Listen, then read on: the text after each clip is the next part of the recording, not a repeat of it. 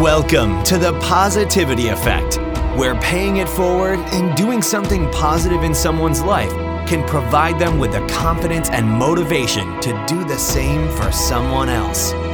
Like a stone dropped into a lake, let's create a ripple effect of positivity throughout our world. And it begins with your host, Dr. Thomas Retcher.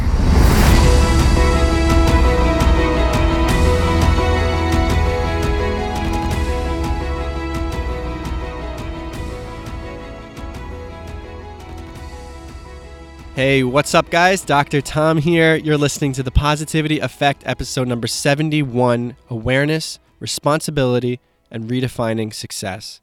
Thank you guys so much for tuning in. It really means the world, and we have an awesome show lined up today, a great conversation continuing off of yesterday's show.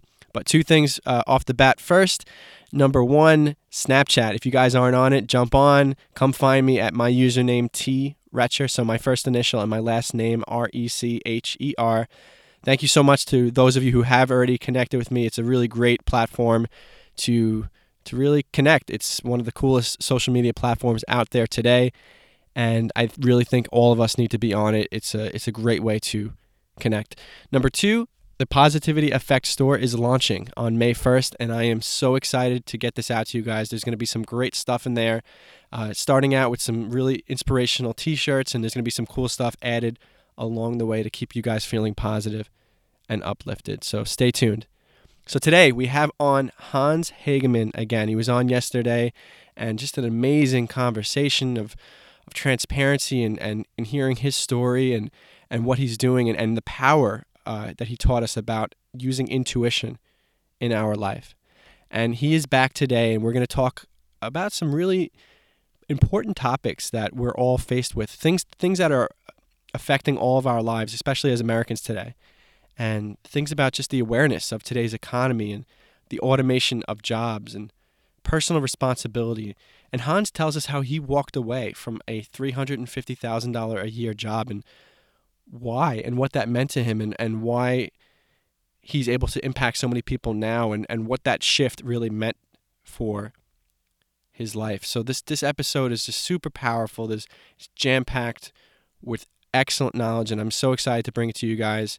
And Hans, he mentions at the end of the episode, but I just wanted to mention it again here today. He has a little bit of a course that he put together for intuition. You can check it out. It's a free course. Go to Hans Hagemann. So that's HANSHAGEMAN.com, hanshagemann.com/mini course, and you can get that sent right to your inbox when you sign up. So guys, help me welcome him now to the Positivity Effect. Hey, what's up, Hans? Welcome back. Day 2 on the Positivity Effect. Thank you, Thomas. Looking forward to it. Absolutely. And we touched on some really, really deep topics yesterday. We talked, speaking about the youth in the nation and how important it is to guide them in the proper way. We spoke about things like journaling and meditation, practices that you can do to get back in touch with yourself and to understand who you are spiritually as a person. And even how we all need to focus on intuition. And we can have more intuition when we start to get more in touch with ourselves, and it'll be easier to guide ourselves through our lives. There really is this thing, intuition. It's just our minds are so clouded. Right. And today we're here to talk about why it's so important that we need to raise our awareness, raise our intuition regarding just the world's economy today, and regarding our careers, our jobs, whether we work for somebody or we're an entrepreneur. You mentioned yesterday about helping, you said the onion farming, I believe. Well, we're an onion farming country, and I'm able to help some of the small farmers and small businesses here, yeah. Yeah, and just helping them understand just the marketing today, and how that's changed so much. So coming from a place of someone who has really, intuition is something that you focus on regularly. Let's talk about that topic, about just today's economy and things that people should start to be aware of so that they don't find themselves in a place where they're backed into a corner and they're struggling. Yeah, it's, again, as a father, but also even with students, and I mentioned the school that I had started, And it's like, wow, I guess I'm supposed to be getting old chronologically anyway. But some of the kids, the 12-year-olds that I work with, are now in their early 30s with families of their own. And I see the challenges that they have on their jobs. Before I decided that I was unemployable, I just knew that, in the world of work, it was really tricky, even with 2 Ivy League degrees, and that some of the main skill sets were, how to play office politics and kiss up to the boss. And where do you learn those? And number one. Number two, do you even want to, based on your values and who you are as a person? And even if you master those 2 things and have decided that you want to, the increasing automation, forget outsourcing. Outsourcing used to be the concern. Now it's automation of jobs. And with certain futurists predicting that within 10 years, more than 50% of the jobs that currently exist now being done by humans will be automated, it's a scary world for young people who are growing up. So what do you do, and what are the proper skill sets now? It's interesting that you said that because, right now we're in a very interesting time in our country with a very interesting presidential debate. And not to get into the actual debate or get into the politics of it, of course, anytime a presidential debate comes up, there's this talk about jobs and job creation. But we hear that all the time. So it's easy for us to get swept up into the beautiful speeches about how more jobs are going to be created. But what you're saying, Hans, is it sounds like there's something more that we have to do inwardly. There's some work that we have to do, or maybe there's some more knowledge that we need to gain so that we can protect ourselves, so that even when we're hearing whoever's going to be our president next tell us about how there's going to be jobs created, that we're safe and we're protected and ready to face the challenges of today's economy. Well, Thomas, I think there's an increasing need, and it's not taught in schools, for taking personal responsibility. And that can look and take shape in a number of different ways. As I mentioned, I went to an elite private school, went to Princeton and then Columbia University School of Law. And yeah, there were people with backgrounds like mine and tougher than mine, but there were also a lot of people of privilege. And they're not going to have to worry, so much. But here, when you know that young people in their 20s and maybe even the early 30s at some point may not have access at some point to Social Security, the social safety net will be torn beyond repair for younger people. Older people now had to extend their work lives out farther and farther. What is it that you need to do? And one of the motivations for us moving to, quote, the country is, and we're still working on it, but is to do things like grow our own food to the extent possible. If we can grow 25 to 30 to 50% of our own food, that's taking responsibility. We know that when we're out here, if there's a storm, we better have things like a generator or an inverter that we can run off the car engine when the lights go out. We need to learn how to use chainsaws or, worst case, even axes.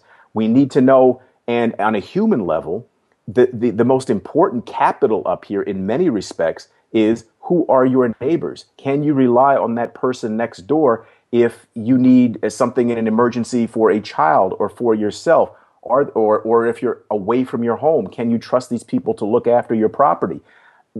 Being in this kind of environment, which you're not going to get in large cities, is, who is that person next to me? Can I trust them?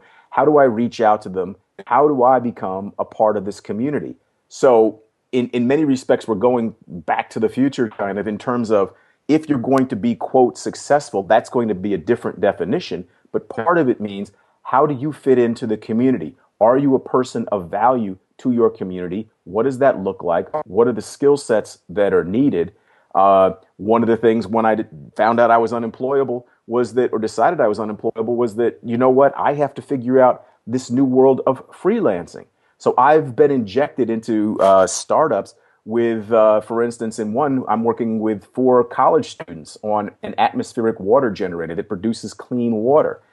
What do I, as an African-American raised in Harlem, what do I have in common with 4 21, 22-year-old white guys who were raised in and go to school in Iowa? On the surface, very little. But in this new world we're operating in, that kind of social capital, the ability to have both not only technology skills, but communication skills and teamwork skills are going to be the things that are most critical, not in terms of thriving, but even in terms of surviving at some point. Hans, if they're not an entrepreneur, they work their whole lives, they've worked for somebody, and either A, they are proud of the work that they've done. They know that it provides for their family and has given them a life of opportunity, or B, maybe they're not happy about the work they do. What are some skills that what are things that they should be thinking about or focusing on so that when those fears come up about, am I going to have my job tomorrow, that they can face those fears and then they could be prepared, even if they're older and they've worked and they have so much work experience, but they still are just faced with these fears that they're not going to find another job? I think there are a couple of things. One is for people who like or enjoy what they're doing in their jobs, there are always ways to become more entrepreneurial, more ways to figure out how to communicate, more skill sets, whether it's around technology or project management, that people can acquire to improve not only their job, but the company that they work for. For anybody else, or even everybody else, I think that the concept of having a side hustle is incredibly important. And again, for kids, young people growing up, encouraging them in their passions is going to later on help them figure out what is this side hustle, this job, this, to be crass, screw you money that I need to put away. Where is that going to come from? And so when you look out and my wife hates it because somebody said that there are three things that everybody can easily become addicted to. One is heroin, the other is carbohydrates, and the third is a salary. I broke my addiction to a salary when I quit my $350,000 a year job over a matter of principle with no backup job, and we almost lost our home. Wow.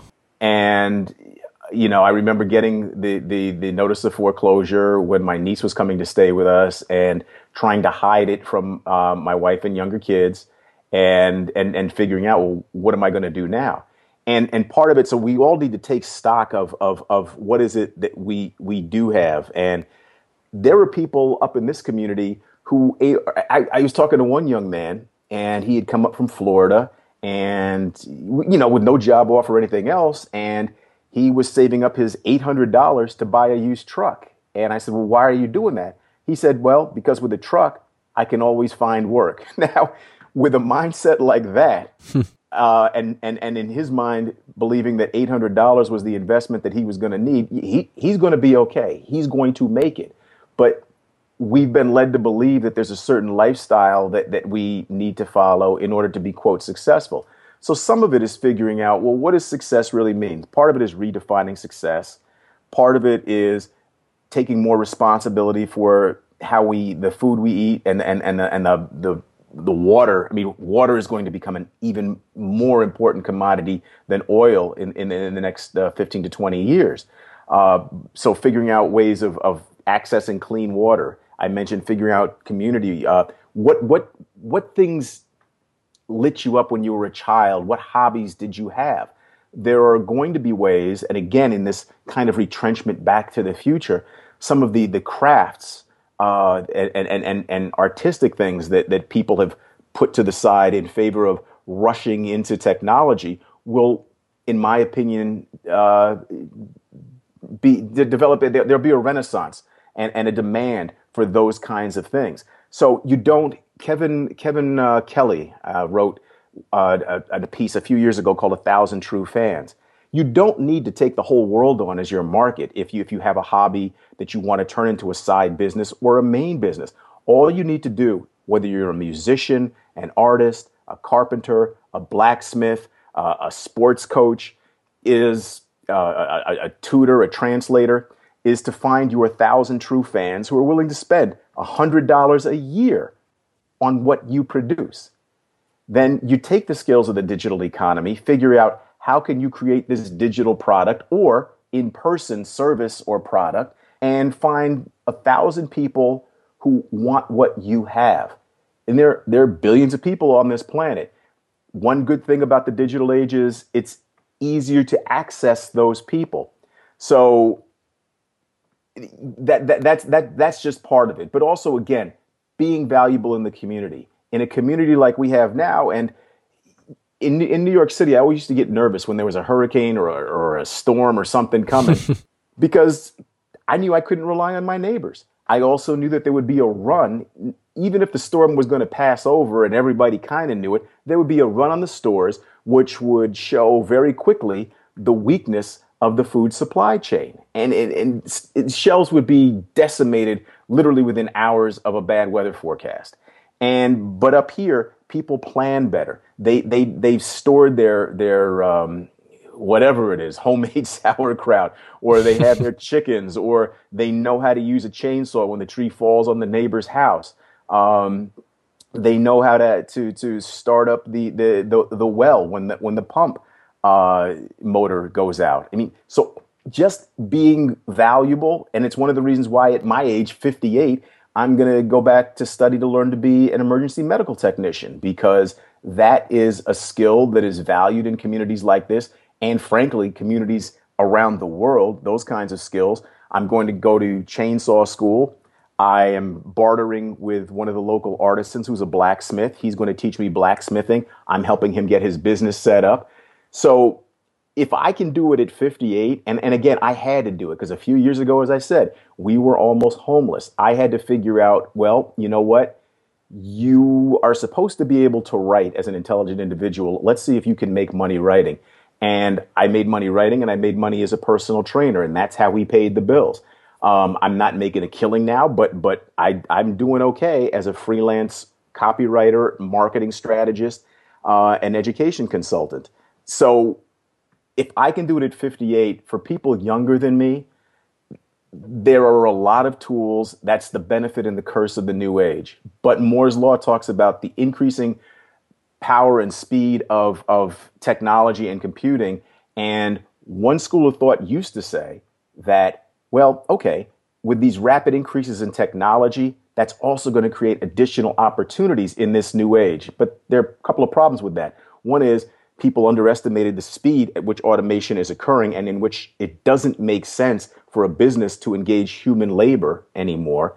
And the other is schools aren't preparing kids for any of this, whether it's becoming valuable in the community or the few jobs that will be available in the new digital economy. So it sounds like there's a few, to me, just listening to that, and it's really powerful, everything you said, a few really big themes. One theme is that technology that we all have, it's going to be continually growing. It's going to be continually automating. There's nothing we can do about that. So we do need to embrace that.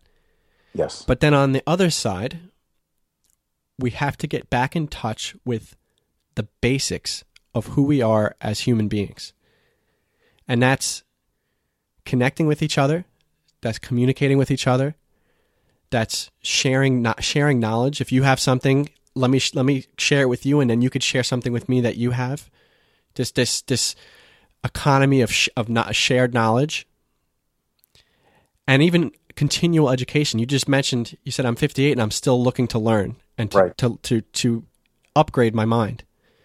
So what it sounds like, if anybody out there, if you're fearful about the future, fearful about work, get back to the basics, making sure that you're networking and you're connecting with people, and also looking to embrace technology. Maybe don't just run to embrace the technology if you haven't first figured out your why.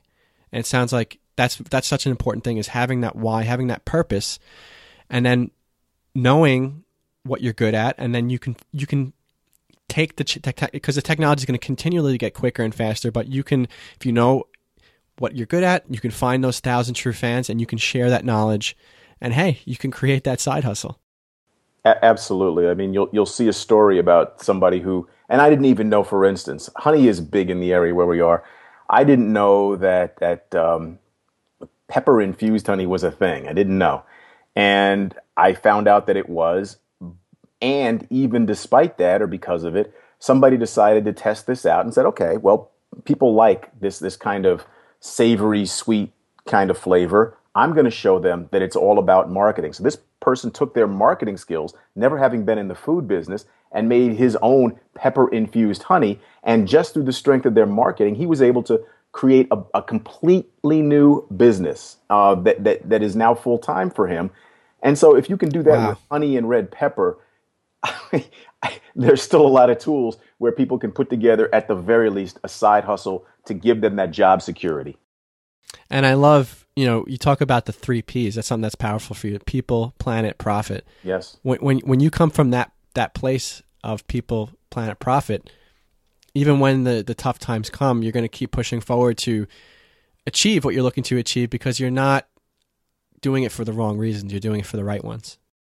That's right. And I think the more, and what we also need to understand, there are some of the things that I laid out that I think we can do as individuals.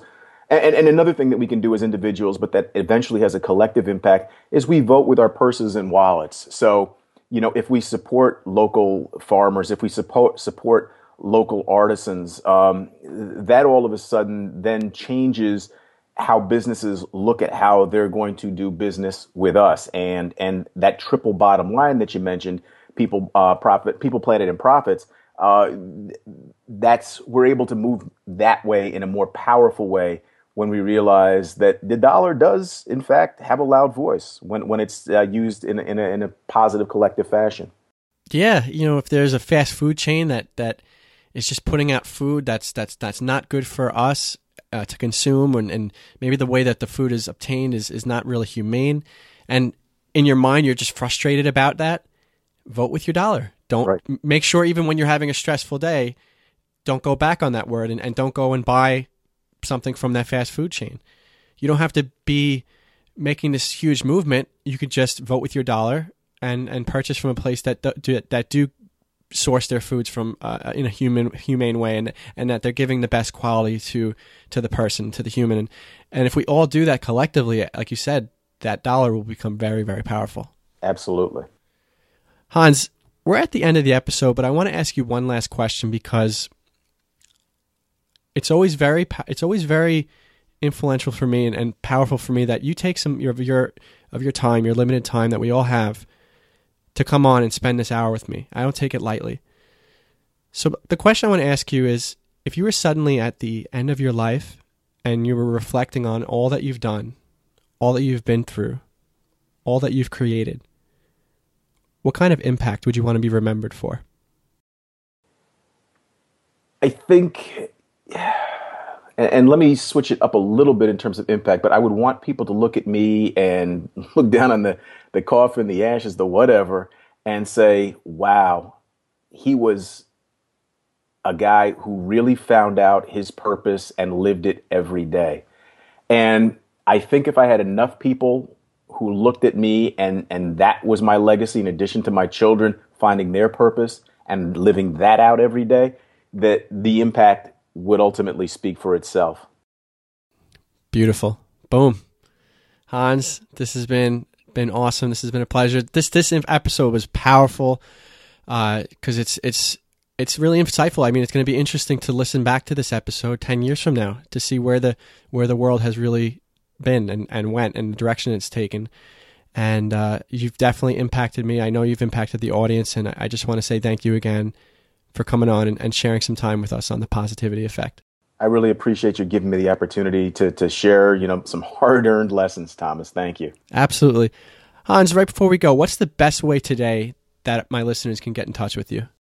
The best way is, we talked about intuition. One of the things I'm doing is I'm developing a 5-lesson free mini course on intuition. And people can get that if they sign up at hanshagemann.com/mini course. Excellent. So hanshagemann.com/mini course. And it's something that we talked about, Hans, before we got on the call. Yesterday we were talking about intuition and just how we're drowning in information in today's world, but we're starving for that wisdom. And that's really a great thing that you have put together. And I think people are really going to get impacted by it. So thank you so much for sharing that. You're welcome. Intuition is a superpower, so people need to access it. We could all be Superman. Yes, that's right. Superwomen too. That's right. Hans, thank you so much, and take care, and I'll talk to you soon. Thanks, Thomas. Hey, thank you so much for listening to this episode of The Positivity Effect. I promise to keep sharing inspiring stories with the guests every single day. I hope you feel inspired, and I hope that we stirred some self-reflection in you on topics like transparency, compassion, and empathy. Please check out the website at positivityeffect.com. Sign up for the newsletter, and I'll send you some tips to get you thinking more positively. If you're really enjoying The Positivity Effect, please tell someone about the show. Together we can create a ripple effect of positivity throughout our world, something that we need so desperately today. So thanks again so much for listening. See you tomorrow for another episode of The Positivity Effect.